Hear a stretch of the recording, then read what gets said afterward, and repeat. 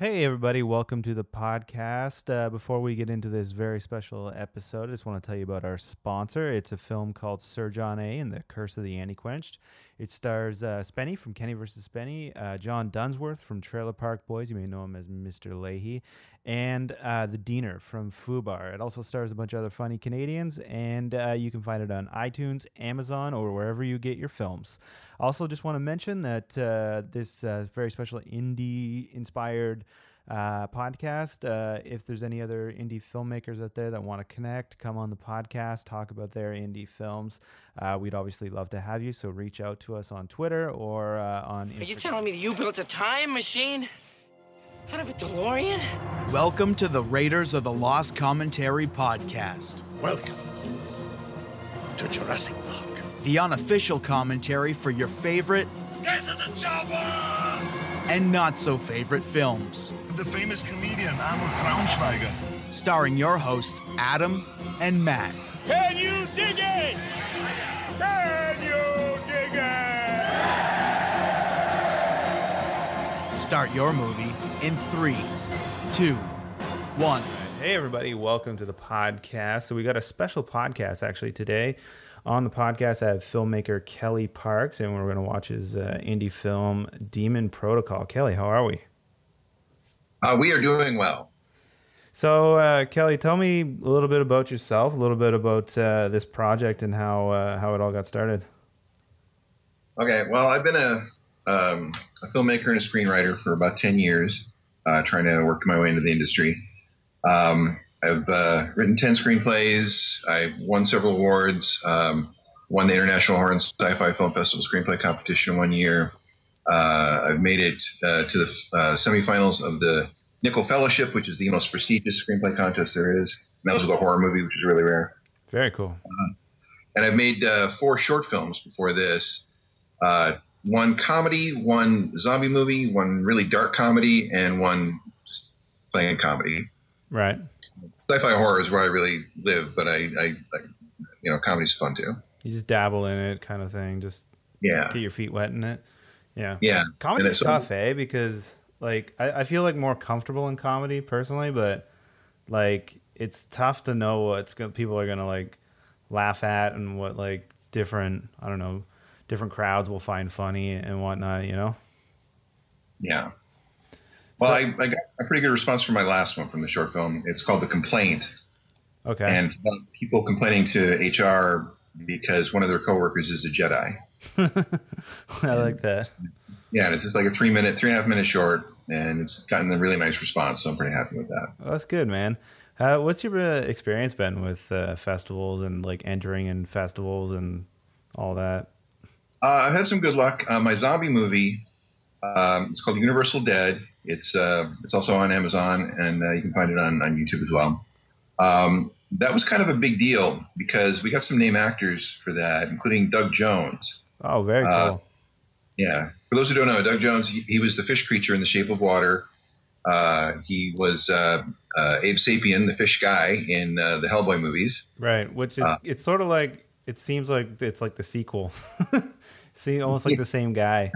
Yeah, he was also Pan in Pan's Labyrinth. Yeah, and was the Pale Man, the guy with no eyeballs who chases the girl. It's one of those guys. He's always in suits, eh? Yeah, exactly.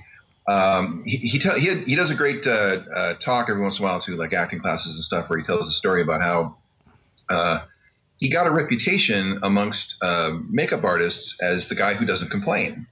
Oh, really? Most people are, when they have to sit in a makeup chair for 4 or 5 hours just to get in the costume, it's not a pleasant experience, and people get a little testy. Yeah, no doubt. But Dougie is just the most amazing, wonderful, loving man you'll ever meet. People on set were arguing, no, he loves me more. No, he loves me more. Just the nicest guy in showbiz. He really is. And so he got this reputation amongst the makeup people, and so whenever a director would say, who can we get for this? They were like, oh, get Doug Jones. And then that's how he became, like, I don't know, just like always in those scenarios. Yeah. He's got, like, if you look at his body, he's got that lanky, weird look. It kind of works well for it, eh? It does, yeah. He was a mime at one point, and so, he's really good with the whole movement thing. And Yeah, he's just awesome. But he was very happy in the short that I made because he didn't have to be in costume. He played my scientist guy, so he just had a lab coat and no makeup at all, just a regular guy. That's cool. How'd you go about getting him in the short? He came to San Diego to our local filmmakers group to give the very talk I was just describing. Oh, okay. And I've got kind of a trick. I found a secret to getting a conversation going with a celebrity. Is don't compliment the obvious thing. Compliment like something, some obscure thing they did that they never get asked about. Right. That's a good move. Yeah. I knew this little independent horror feature that he had been in. So as soon as he came in, I said, "Oh, hey, you're this guy from this movie." And he was really surprised that I knew, and we got to talking. And I told him about the movie I wanted to do, and he said, "Send me a script." So I sent it to him, and he liked it, and he did it. That's very cool. And like obviously it's kind of tough, like getting anyone sort of famous into films. I don't know. I've dealt with that like a few times as well, like, and pitching people and having meetings upon meetings. But that's awesome. You got him in. You didn't want to come back for the feature? Oh, I would have loved to have had him in it, but he's a much busier guy now than he was then. That's true. So back onto the movie we're actually watching. So do you want to take me through? Did you do any research on this? Do you want to tell me about like pre-production or? Sure. The only reason this movie happened was because I got laid off from my job. Okay. And what you told me earlier off air, but you work as a computer programmer, you said? Yeah, I had a job as a computer programmer at this one company. I have a different one now, but at the time I got laid off along with a bunch of other people. And because of that, I was able to pull all the money out of my 401k without any penalties. Oh. So I've been thinking about doing this for some time, and I thought, okay, this is an opportunity right here. Okay. Yeah, so I pulled out all the money. So I paid for this mostly myself. I did have one other investor who helped out with some things. And I wrote it to be as low budget as possible.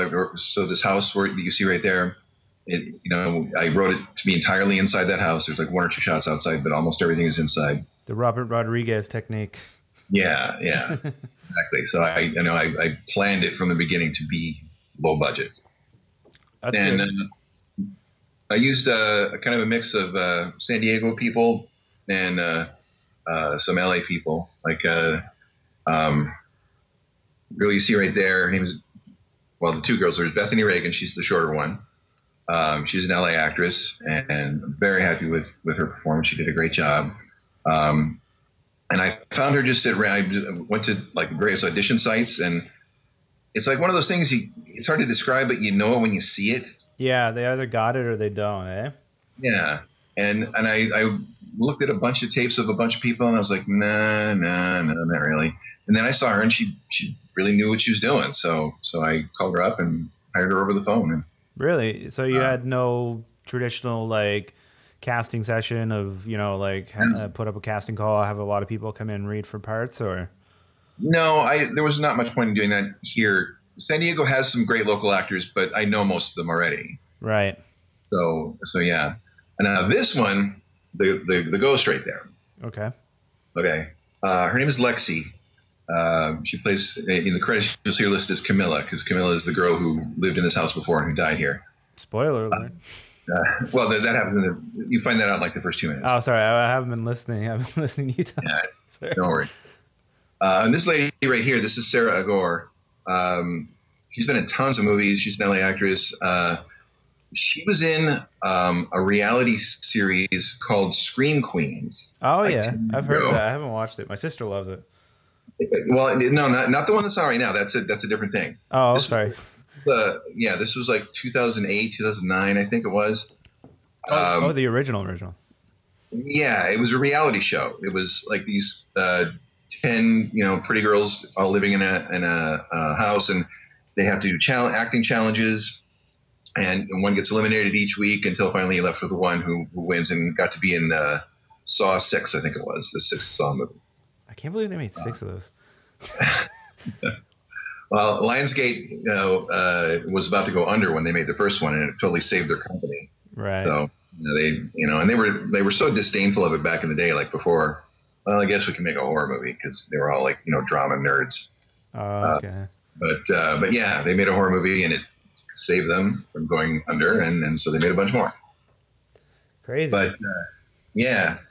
Anyway, Sarah was on that show, and it's just weird that I remember seeing that show like 10 years ago, and I remember her on it because she did a great job. And then like 10 years go by, and then I end up hiring her to be in a movie of mine. So that's cool. That's funny how that sort of comes full circle like that. The priest right there, that's Gary Graham. He's also an LA actor, and he's been in tons of movies. There was a movie from the 90s called Alien Nation. Okay. And it was made into a TV series for a few seasons, and he was the lead on that. He was he played on the TV series the James Caan role from the movie. Okay. That's where I first really noticed him as an actor. So a lot of like seasoned pros you got like in the cast, like consummate professionals. How'd you deal with like directing these people? Like they've obviously worked with lots of other people. Like, did you have any challenges dealing with anyone, or is everybody pretty shows up to work? Everybody was awesome. There's an old saying that 90% of directing is casting. Yeah, for real. You get the right people and you're good. And I had the right people. I was really super happy with all these people. So there's Gary right there. That's a guy named Scotch is the zealot, his assistant. And there's the machine they're going to use to try to clear this house of its hauntings. And I based that on something from Nikola Tesla. Okay. One of his many inventions was something called a spirit radio that supposedly could hear the dead. And the antennae that are on those the pylons there are modeled after Tesla's spirit radio. Oh, very cool. So yeah, back to the research thing. Like, did you have to take any like weekend courses on any exorcisms or anything like that, or? Not weekend courses, but I did. I watched a bunch of YouTube videos, and I did a lot of reading, and I talked to a couple of people. Like, I had like a friend of a friend of a friend that went to become a priest. Allegedly, this is an alleged story, so I don't know if it's true. But yeah, apparently they still do like a literal weekend course on like just in case you got to do an exorcism. Huh. But it was the exorcism movie. Like, obviously, was that a favorite of yours like a long time ago, or is that? Well, my tagline for this is it's The Thing meets The Exorcist. Okay. Because the idea here is that the people living in the house, they know their house is haunted. I mean, the wife does. Carolyn right there, who plays the wife. She has seen the ghost, and she believes in it, and she thinks this is all huge fun. The husband is in complete denial. He thinks this is all nonsense. He, it's a giant waste of time, but it makes his wife happy, and that's all he cares about. So that's why he's doing it. But what they don't realize is it's not a ghost; it's a demon. The demon is intent on possessing the wife. Oh. So this little event here, to clear the house. Everybody's Catholic. You can see that. This little event here is not going to go well, and as a result, somebody will end up possessed. So just like in The Thing, the idea is like who is it? Oh, how long did you spend in production? It was 2 weeks, and it was kind of broken a bit because Gary Graham right there, he has a pretty busy schedule too, so we had to break up shooting a bit to accommodate that. But other than that, it was pretty much 2 weeks. Straight yeah. On very long days. Yeah, traditional indie film, long days. Yeah. So, what'd you guys shoot on? It was a Red Dragon.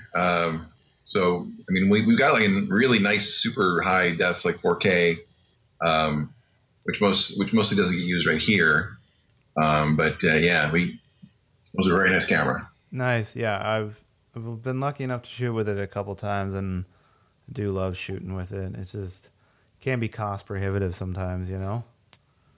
Yeah, I find the best way to do this kind of stuff because I don't shoot often enough to justify the expense of buying all the equipment myself. Yeah. So instead, I find myself like a good DP, a good director of photography, who comes with all the stuff. Okay. You know, hire them, and they come down, and it was his camera, and he brought a grip with him, and did all the lighting and everything else. So, so that's done. You have all your equipment, you have the people who know how to use it, and you just hire them for the duration, and then that's over. So that's kind of like the method you went about, just kind of hitting a lot of birds with one stone there for crew. Yeah, that's really smart. That's definitely smart. But so in terms of crew, I guess you just hired all out. Like it was all just you just worried about directing and have to worry about dealing with like like lighting or all that. Did the DOP kind of like plan a lot of the direction of how, not direction of the actors, but just how the lighting and how everything was going to be shot? Or yeah, that's all Peter Lugo. It was the DP, and he did a great job. Yeah, it looks great. So yeah, it was a pretty small crew. It was Peter, the grip that he brought. It was also like the assistant camera. There's our first visual effect right there. See the spirit radio. I had a good friend who's also my editor, and he was my first AD. Couldn't have done it without him. It's John Nuadami. It's smart having your first AD as your editor, because they'll know, like, yeah, we can for sure cut this. We don't have to worry about shooting this, or we need this for editing.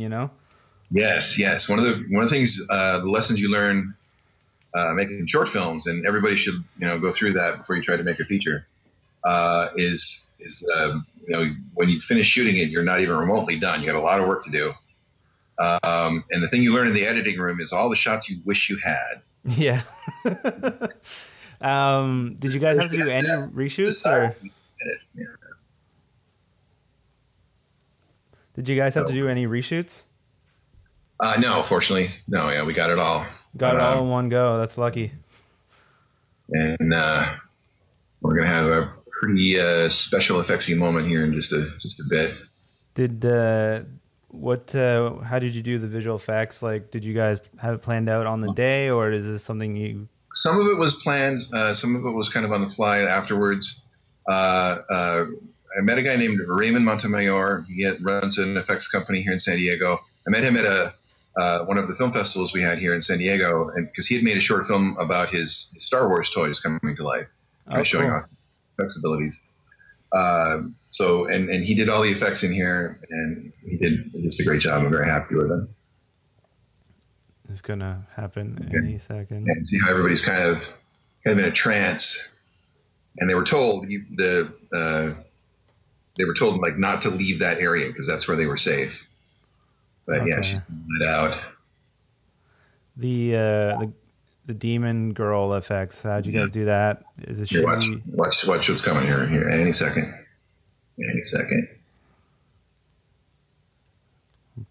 Anticipating. This is the girl. She's upset. Yeah, let me in. I love that line. Anyway, yeah. So, like effects like that, that's all the stuff that Raymond did. And I spent a lot of time online. There's a bunch of different sites filmmakers can go to for free or fairly low cost audio effects. Right. That's what you're hearing in the background there now. Oh, and I love this effect here. Tell David, people. David, you down here. But yeah, so I spent a lot of time finding ones that that felt right, that were good, horror movie sounds. And mostly they were free to download. The sites were free. People just wanted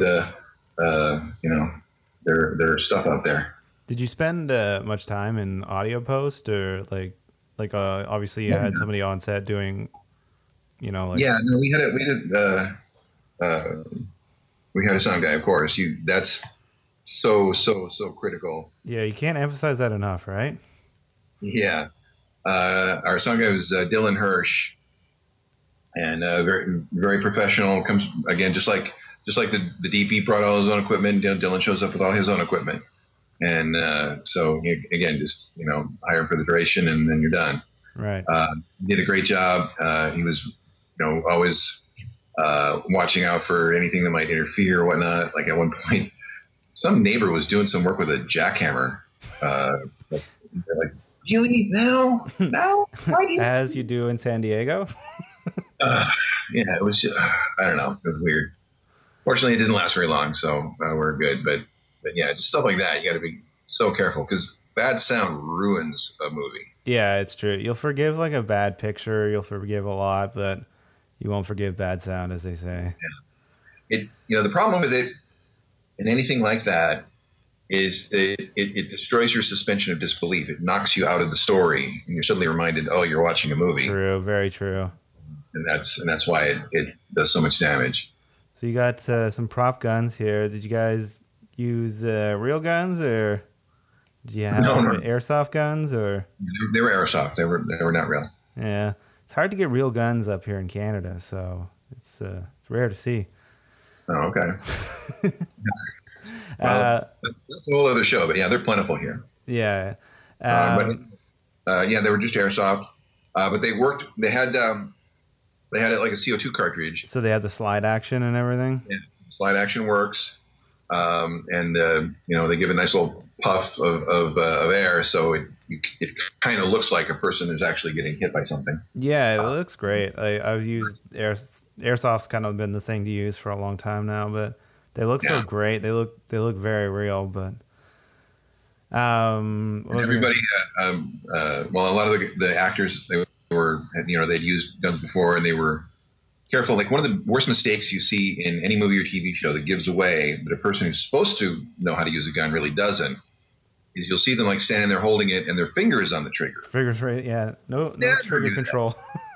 Yeah, no, that's the mark of a total amateur. You never ever do that. Or they're waving it around or whatever. Your finger should be pointing straight, not touching the trigger at all. Yeah. Don't touch the trigger unless you're going to shoot somebody. Yeah. But yeah, I guess did you have anybody on set that like, I don't know, I guess if people are used to using weapons, but then it's not so bad. Actually, Gary right there, he's very knowledgeable. So he was very helpful for that. That helps. And I suppose he's been around a lot of it on different sets and whatnot too, right? He's been doing movies forever, since the 70s. So yeah, it's been around forever. That's right, eh? Back on to, what were you going to say? Oh, and he wasn't the only actor who also like added their expertise. Bethany, the brunette right there, she was my Catholic consultant. Oh. Because she was went to Catholic school and everything, so she helped us like get crossing ourselves right and just a bunch of stuff. Did you get all the self-hate in there too? I grew up. I went to Catholic school as a kid as well, so I feel her pain. Yeah, a lot of great stories. Yeah, it's something else. It's a funny world. I don't know what religion you grew up in, or if you grew up in religion at all, but being Catholic is something else. Yeah, I've heard. I was raised a Lutheran, but it didn't really take. Really, Lutheran? I've never met a Lutheran. It's we exist. We're around. So you have prosthetic, obviously, in her mouth there for some of the effects I'm seeing, and then. So you like the conscious effect? I find like here. Look, you saw her hair move from the puff from the CO2. That helps, eh? That little blood cloud. Yeah, it adds a lot, eh? Just that little bit of practicality to mix in with like a CGI, well, kind of a compositing effect, right? Yeah, there's a really nice gore effect later on. It was entirely practical, and I was pretty happy with it. And again, you just had somebody come in with makeup and do everything up. Yeah, well, there's a guy named John Aviles. He's our makeup guy, our special effects makeup, and then we had a lady named Francia Cohen on the set as well. She was there for like beauty makeup and hair, but she also does practical effects. So she did the I'll refer to it as the eyeball. She did the eyeball. Oh, okay.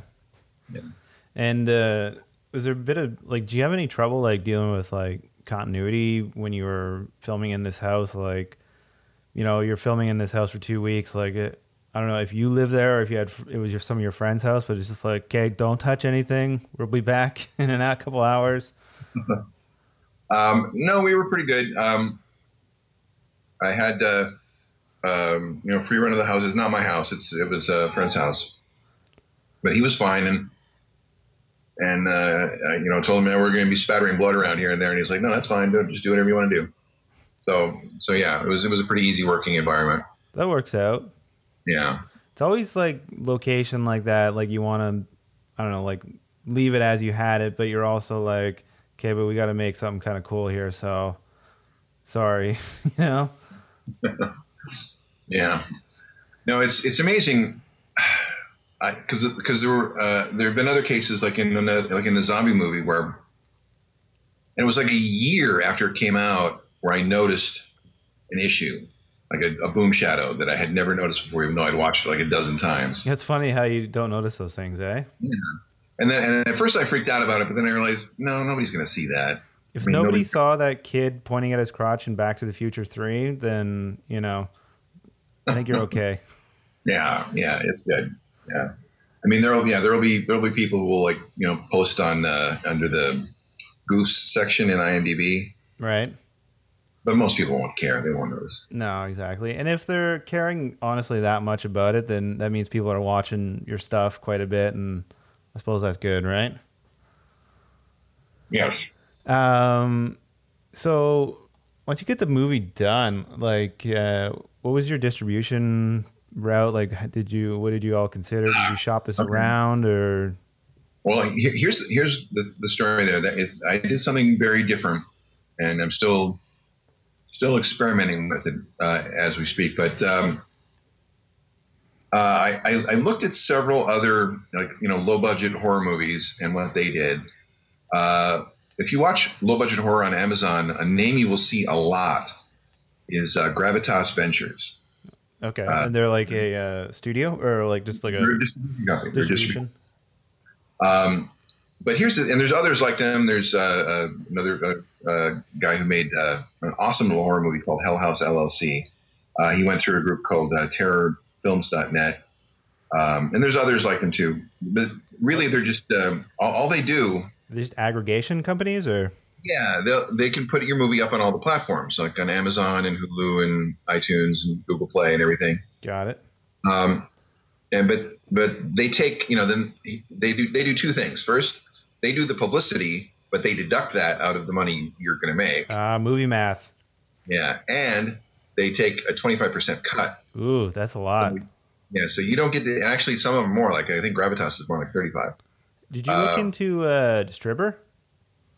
Yes, and I actually am going to do something with them. But here's the thing that I'm so surprised nobody knows. Maybe I'm revealing a big secret here. I don't know.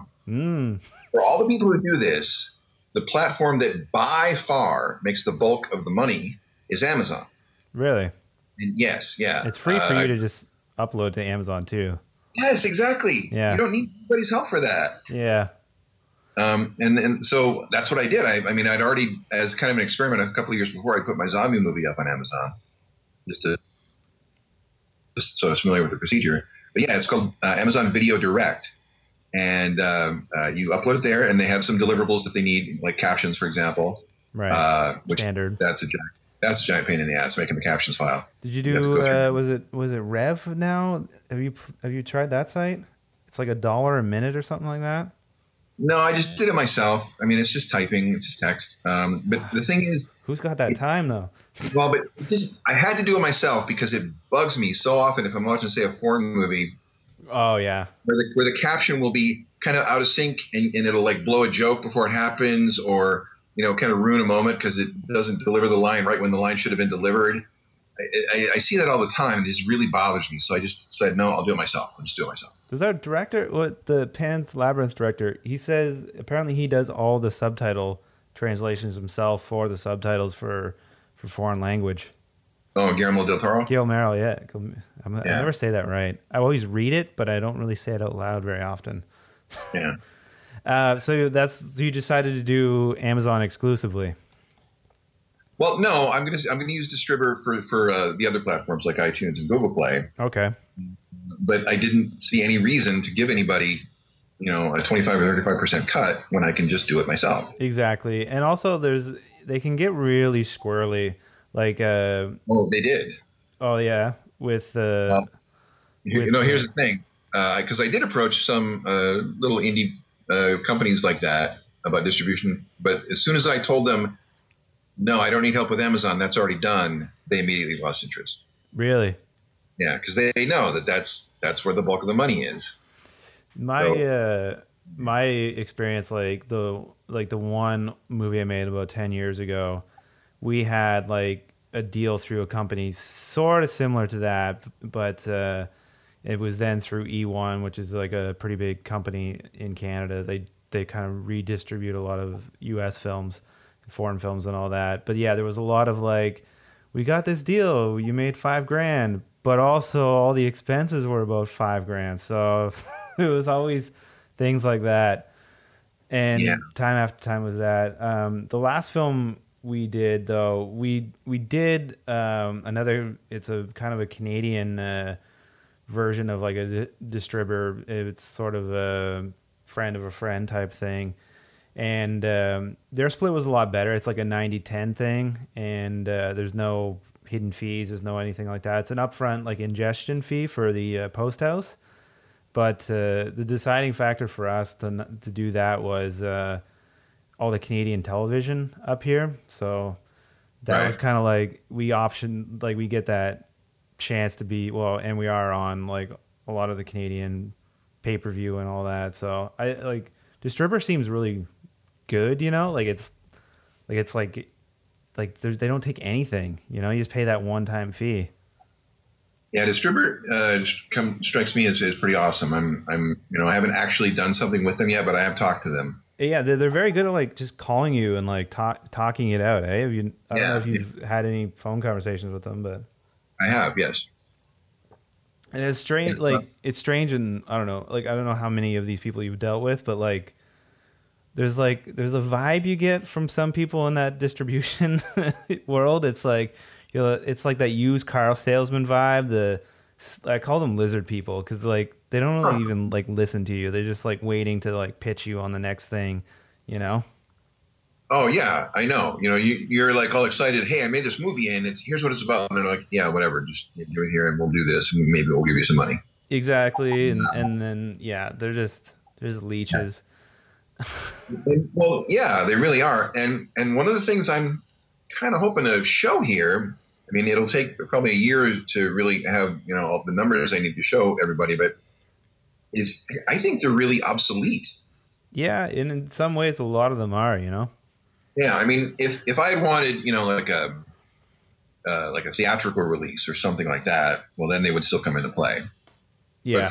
But for super, micro budget indie horror like this, I don't see why I need them for anything. It's true, and most people, they consume a lot of their media like that on Amazon these days too. Yeah, exactly.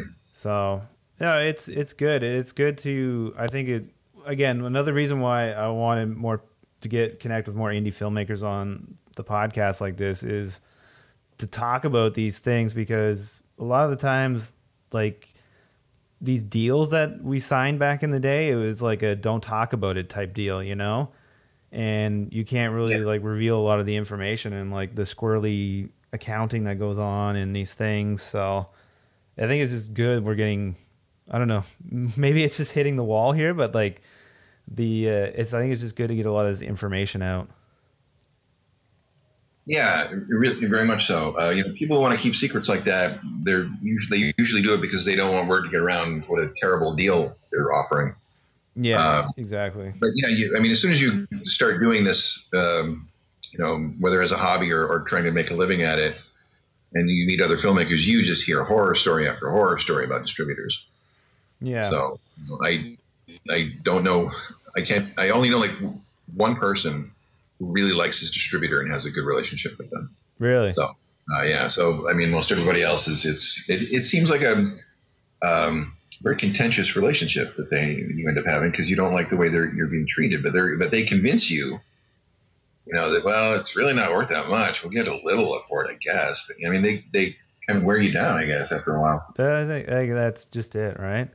Yeah. I don't know. I talked to you a bit about film festivals, but have you had good experiences with film festivals? And I have. My zombie movie, Universal Dead, it won the grand prize at the LA Web Fest. That's good. I don't know, 5 years ago, I think it was. And the grand prize was an all expense paid trip to the Marseille Web Fest in France. Oh, very cool. Yeah, so it wasn't like just here's a plaque, you can put this up on your wall and nobody cares. It was like, no, here's tickets to France. Right. No, that's awesome. That's like a legitimate, that justifies the $50-$60 entry fee, Yeah. That was the film festivals I've found, like entering in a lot of these things, like you're submitting, 20 to $100 sometimes. You don't know if you're going to get in, and then if you're in, you go through, at least I've done it, like you go through a lot of trouble promoting it, getting it out there. They sell tickets to the film festival, of which, most of the time you never see any of that money from the door. Right. But I don't know, maybe I'm just a little cynical. No, it's easy to be in this business. But see, here's the other thing. If distributors really are obsolete, at least from the point of view of small indie budget films, then film festivals are kind of obsolete too, because a big part of the reason why you put your film through the film circuit is to get distribution. Exactly. Yeah. And if you don't need that because you already have it, because anybody can put their stuff up on Amazon, well, then you don't really need the film festivals other than for promotion, just getting the word out about your film. Just an added promotion. Yeah. But a lot of film festivals won't let your film in if it's already up on Amazon. Yeah, that's the other thing. Yeah. Catch-22, eh? It is. So there needs to be some adjustments made. I totally agree. This the technology, the head of the business at the moment. Yeah, this last film we've made, we've been trying this sort of small thing. Like it's out, people can watch it now, but we've done these small events. Like we'll do an event in a bar, and people come to the bar, watch the movie, but there's a lot of promotion in that one area, like in that one town, that we do a lot of promotion, and maybe not everybody comes out to that event, but maybe they check it out online. That's kind of been one of the marketing ploys we've done. How did you approach marketing? Real quick, let me just point out that what just happened there. Yeah, looked like a real action scene. Yeah, but there were no stunts. You're very careful about that. Okay. Because you see him running towards Gary, and then the next scene you see them like both on the floor, fighting over the gun, and then the next scene he's standing back up again. So nobody actually tackled anybody. We didn't have to have a stuntman or have a mattress for someone to fall on or anything like that at all. And that's important because your insurance goes through the roof if you have stunts. Yeah, that's true. Or you just don't tell them and you just do it anyway. Or that. Yeah. But yeah, I just so there's a bunch of places in the movie where it looks like something stunty happened, but it never did. It's all just little movie magic here. Just a little editing yeah. No, that's good, and it's good. I just want to point that out because I think that's important for filmmakers. No, I think so too, because you are like be careful of that. You're trying to like deal with like your budget constraints and everything, but you're trying to deal with it in a creative way too. Yes, exactly. You look for volunteers. My wonderful daughter Natalie and my son-in-law Danny, they volunteered to be craft services for the movie. That's tough. Feeding people's tough. Yeah, so they cooked up a big meal and brought it every day. Oh, that's good. Yeah, my grandson Kieran was there helping out too, as PA for me. Nice. So yeah, it's nice having friends and family who can just help out. I have a theory about like when you release the carbs on the set. Like you got to wait to close to the end before you let them have the pizza and or like the pasta, because they're just going to crash and you're not going to get much out of them. That's not a bad point. That's actually roll out the fruit and the the meats and all that early in the day. Get the energy levels up. Keep it rolling. Oh, that's a good point. I wish I thought of that. Yeah, I don't know. I guess I've also like a lot of the times I've worked with a lot of my friends, and I'm like, I know how you eat. You're just gonna eat this. You're gonna go to the bathroom. You're gonna stink up the bathroom, and then everybody's gonna have to deal with you. Going back to marketing, what's been your marketing ideas and whatnot? Like, how did you approach that? Like going into this? Well, that's been a challenge. That's an ongoing challenge. There was a marketing company that I had heard other filmmakers talk about that I kind of had in mind from the beginning. And I did hire them at one point. It was not cheap. Right. But, the thing is, again, with Amazon, you can see pretty much day by day how much views you're getting, how many minutes are being watched. So you get like real data about what's working and what's not working. Yeah. And the thing is, so when they started, when they did their thing and they started promoting it online and whatnot, I definitely got a bump, but nowhere near what I was hoping to get. In fact, the bump I got was about the same as just from me going on to Twitter and going, into everybody who had like hashtag horror or hashtag horror fan or hashtag horror movies and tweeting to them about the movie. And then, just doing it that way. Yeah. And I was just like spending, maybe an hour a day doing that. And that gave me about the same size bump in viewership as these guys did for a whole bunch of money. Yeah. So yeah, that was disappointing. That was disappointing. Have you messed with the Facebook ads or Instagram or anything like that? I do. I do have there's a Facebook page for Demon Protocol and a Twitter and an Instagram. And I have mostly done Twitter ads. I find I get a better response from them. Really? Yeah, as opposed, I have paid for Facebook ads as well, but I feel like I get a better bump from Twitter. Okay. And I haven't tried Instagram yet, but that's next. They make it sort of like pretty integrated now with, like, if you have your Instagram, Facebook sort of account hooked up, you can kind of blast it out on both platforms, which is kind of handy. That like they always have that saying, like, you have to see something in 3 different places before you right, it like registers as something real. Yeah. To check it out. But yeah, so you just sort of, have you had the actors helped you in promoting it at all, or is it just like you get the 1 or 2 tweets and then it's kind of radio silence until? No, they've been very helpful. Caroline Emigway, right there, she's the demon, as you can see now.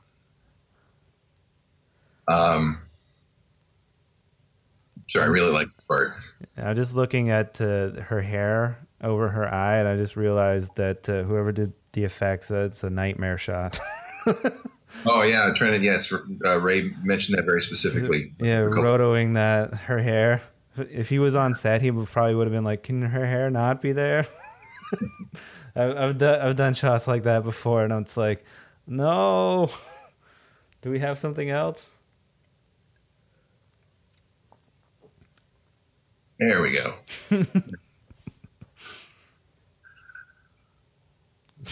Rotos. That's pretty cool. Yeah, it's fun. Okay. Well, anyway, yes, they've been very helpful.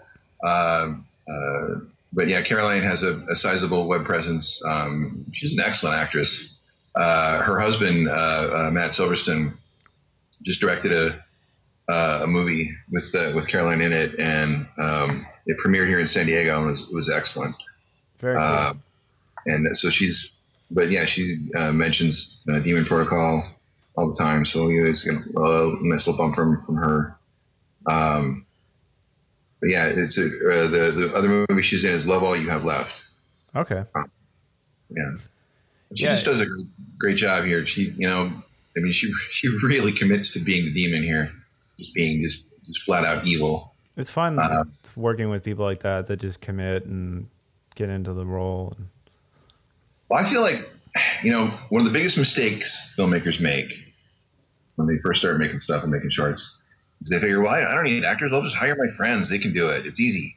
Right. Oh, no. No, it's not. That's a terrible idea. Don't hire your friends. Your friends can't act. Some people's friends can act. I've been lucky enough that I've grown up, been around a few friends that have got into the trade. But yeah, I know what you mean. Yeah, and it really, it's almost like it's not quite as bad sound, but it's up there. Bad acting will really, again, take you right out of the story. Very true. I think the reason most people are bad at acting is because they feel silly doing it, so they don't commit to it. That's true. I think that's very true. But yeah, so get good actors, and it's really not that difficult. It really isn't. If you live in a decent sized city, there's actors around. They are. You just got to look for them. And they're generally, especially if they're pretty new, they're usually happy to work for free just to get some good stuff for their role, for their their film clips that they send around to people. Were any of these guys SAG or? Gary is SAG FICOR, so he can work indie or SAG as he pleases. Okay. And all the rest. Work in the States, so they can. Do you have to pay a penalty or anything like that, or? Actually, the only penalty, and I could be wrong about this. It's been quite a while since I looked into this, but if you go financial core, it's called in SAG, because there was some ruling that happened against SAG many years ago. They were being basically a monopoly, not letting people work on stuff that they didn't control. Okay. So they created the FICOR thing. It's my understanding the only penalty for FICOR is you can't vote in the SAG Awards. Oh, okay. Well, that's not that bad at all. We run into like the ACTRA up here is a lot more it's harder to get non-ACTRA and ACTRA people in a production together. Like they make you pay penalties, or like they're a little bit more like a mob run thing. Mm-hmm. It sounds about right. Yeah, I think it's it started as a legitimate and good thing, but it hasn't evolved for the times. It's still based on U.S. films coming to Canada to shoot and just making sure they're not being taken advantage of. But now there's a lot more productions, a lot more indie productions, a lot more web productions. They have nothing for the internet, no internet to YouTube type section at all. So it proves a lot of different, a lot of problems, at least just to get anyone in it, Yeah. You pay a lot of penalties too. If you want an all actor thing, but you have one non-actor actor, you pay a penalty per day that person is on set. So yeah, that seems anti-filmmaker to me. It is. It's pretty. No, it's gross, but it's all just a money making thing. And the penalty is $200 a day. So you can imagine you have 5 or 6 people, on set. If you say you wanted, I'm sorry, there was the eyeball. Oh, nice. I'm sorry. Yeah. You're having extra problems is just makes it so much more difficult, because this is not an easy thing to do. Making a movie, it's amazing to me, honestly, that movies get made, because really, so many. Yeah, now that you've been through the process, you're this is fucking impossible. It is. There's so many things that could go wrong, just derail it at any moment, and so it's really amazing that they get made at all. And so anybody who makes it more difficult is not on my side, as far as I'm concerned. What did you guys hit any walls while you're filming? Is there any huge hoops or jumps you had to make while you filmed, or? Not really. Because we were entirely inside a private home, we didn't have to get film permits. Okay. We weren't out in public anymore. And really that would have been the only thing. And because where this house is it's pretty rural, it's pretty isolated. So we didn't have to worry about people, hey, what's those weird noises coming from over there? We didn't have to worry about that. So yeah, it was actually, in that sense, it was pretty easy. That's smart. You make sure you pick a scenario that you're not going to have those type of whatever problems that you normally run into on sets. Yeah. Because I've been through that before. When we did the zombie one, we did a lot of outdoor stuff. We actually hired a helicopter at one point for a helicopter. Yeah. The movie, it opens with a helicopter shot. Nice. And this was not a drone. It was an actual helicopter with an actual cameraman, hanging from a strap out the door. Crazy. The helicopter pilot was insane. It's a shot of we have it. We got an actual Humvee. We found this guy who had like a bunch of military equipment for rent. So we rented a Humvee from him because this was our soldiers arriving at the base. And so we wanted a helicopter shot just of the Humvee driving down this country road. And he got down like really low, like almost up, just barely up off the ground, Jesus. Going right alongside the Humvee. And we didn't ask him to do that. He just decided to do that. So, it was pretty awesome. That's fun. And at one point we did have the sheriff show up because somebody had driven by and seen like a bunch of guys with guns. And so we had to show the sheriff, no, they're all airsoft here. Check it out. And I had my permits ready to, so that was nice. He just looked those over. He says, okay, you boys have a good day. And left him. That's funny. That's lucky. It's fun. It's funny when that actually goes well. We were shooting something one time in Toronto, and we got pulled over for doing a U-turn. We were filming outside of a van, like just filming shots, pointing the camera outside of a van. And when they pulled us over, the DP that was with me, he's like, "All right, I don't want to alarm you, but the vehicle is full of fake guns and fake police uniforms." And then he pulled us out of the van. Like, well, he was nice about it, but then we had no identification about who we were. We left it all back at the hotel, and we had no proof that the van was ours. But I don't know. He radioed in, and he ended up just letting us go, which is extremely lucky. But yeah, it could have went south really quick. Yeah, I mean, you can face some pretty serious penalties. I mean, they can confiscate your equipment, like say if you're operating without a permit and stuff like that. Yeah, they run it sort of loose. Toronto's sort of like if you show up, you're not putting too much stuff on the ground, then it's just kind of like, so long as you're not bugging anybody, kind of a move. But Ottawa, which is like capital, it's government town, they get a little more squirrely. They get upset if you're just like doing anything. So yeah. Well, I didn't get pulled over, but I had a long drive once where I was terrified of being pulled over because sitting on the seat next to me was a prop that we just used in a trailer we had made, and it was a human heart covered in blood. And I had it in like a plastic bag. So, explain that to a cop. It's just a prop. It's not real. I swear. I have the receipt somewhere. I'll find the receipt.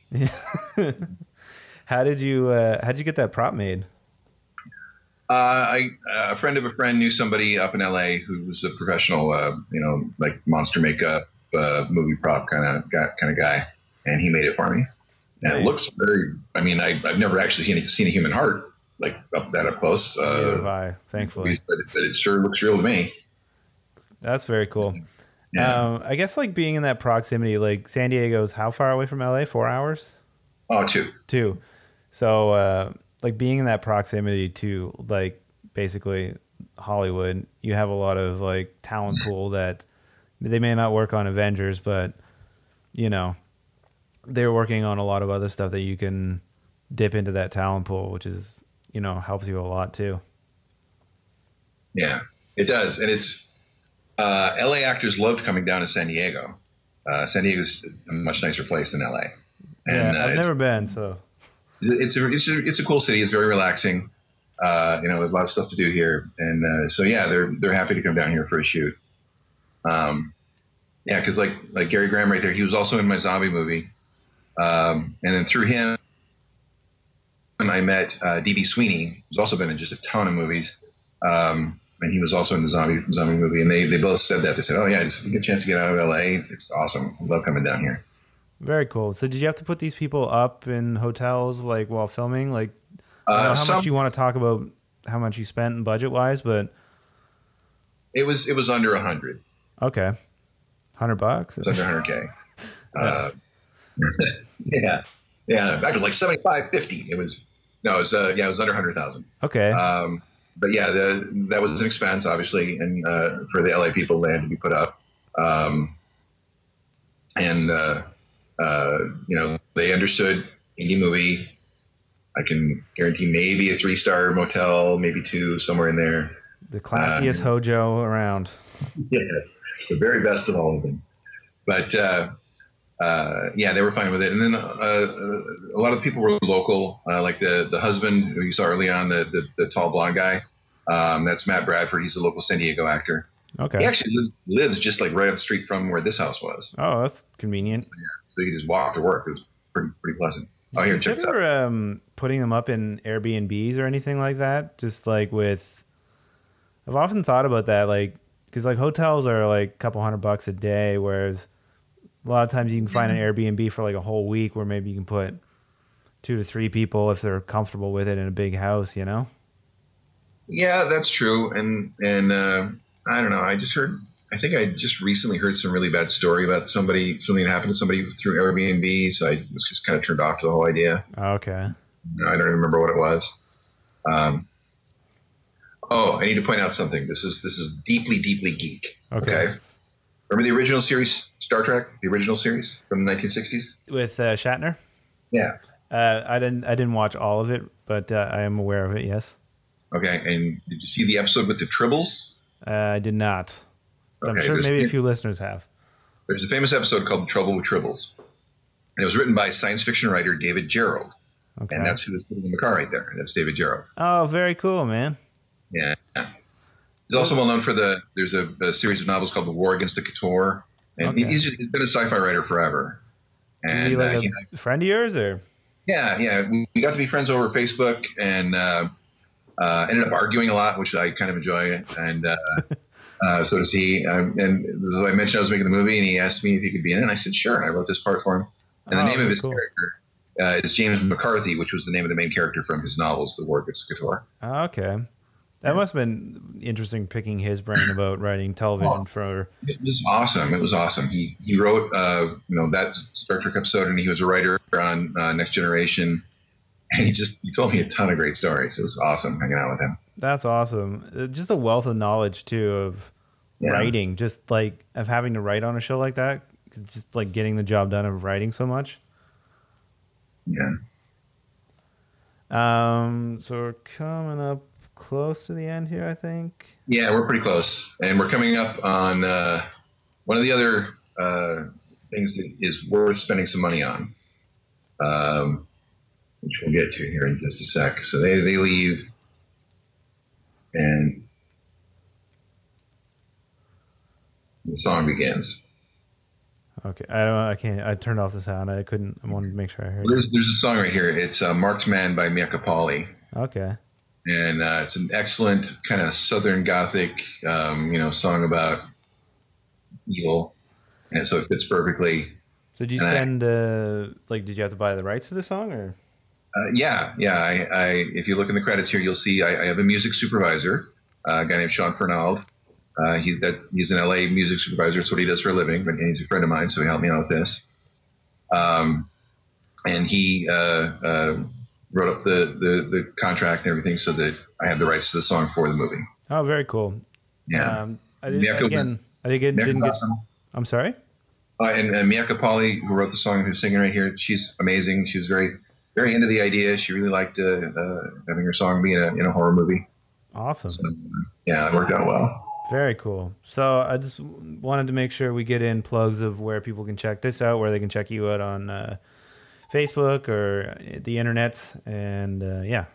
Demon Protocol is all you need to look for, because that'll take. Well, actually, I take that back, because I've been checking Google every day for stuff, and we've already been pirated by a couple of Chinese sites. Oh, good. So be careful what you click on. Right. If you just there's nothing you can do. I mean, that happens. So yeah. But when you watch it, it's on Amazon. That's all you need to know. It's Demon Protocol. Look it up on Amazon. You'll find it. It's on Amazon Prime, so you can watch it for free if you have Amazon Prime. So yeah, that's everything you need to know about that. People check it out on Twitter. It's just like at Demon Protocol, right? I think that's why we. Yeah, at Demon Protocol, and Instagram, just Demon Protocol, and then and there is a Facebook page for it. Yeah.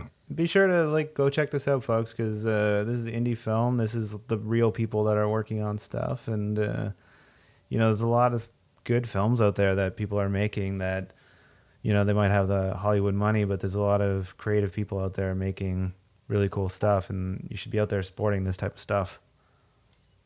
Yeah, there really are some good ones out there, like the one I mentioned earlier, Hell House LLC. I scan Amazon for like new horror all the time, and that's where I found it. And it's a great little movie. And I've since become friends with the guy who made it because we started chatting on Facebook one day, and he had tons of useful advice. But yeah, I know most movies aren't that great, but there are some gems out there, and you can find them. That's true. You just gotta sift through maybe a couple bad ones, but even still, like if you watch it with your friends and it's a bad one, then you maybe had some fun with your friends making fun of a bad one, like what's that show back in the day? Mystery Science Theater. Oh yeah. I think and one of the things I love to do. Oh, actually, here, hang on one second. We do have an after credits scene. Okay, here we go. Let me turn your sound up for this one. It's really short.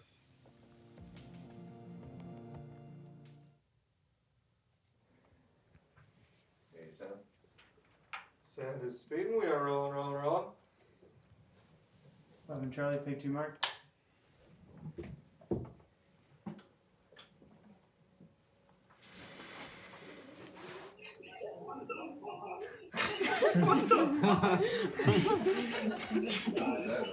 That was this guy's things.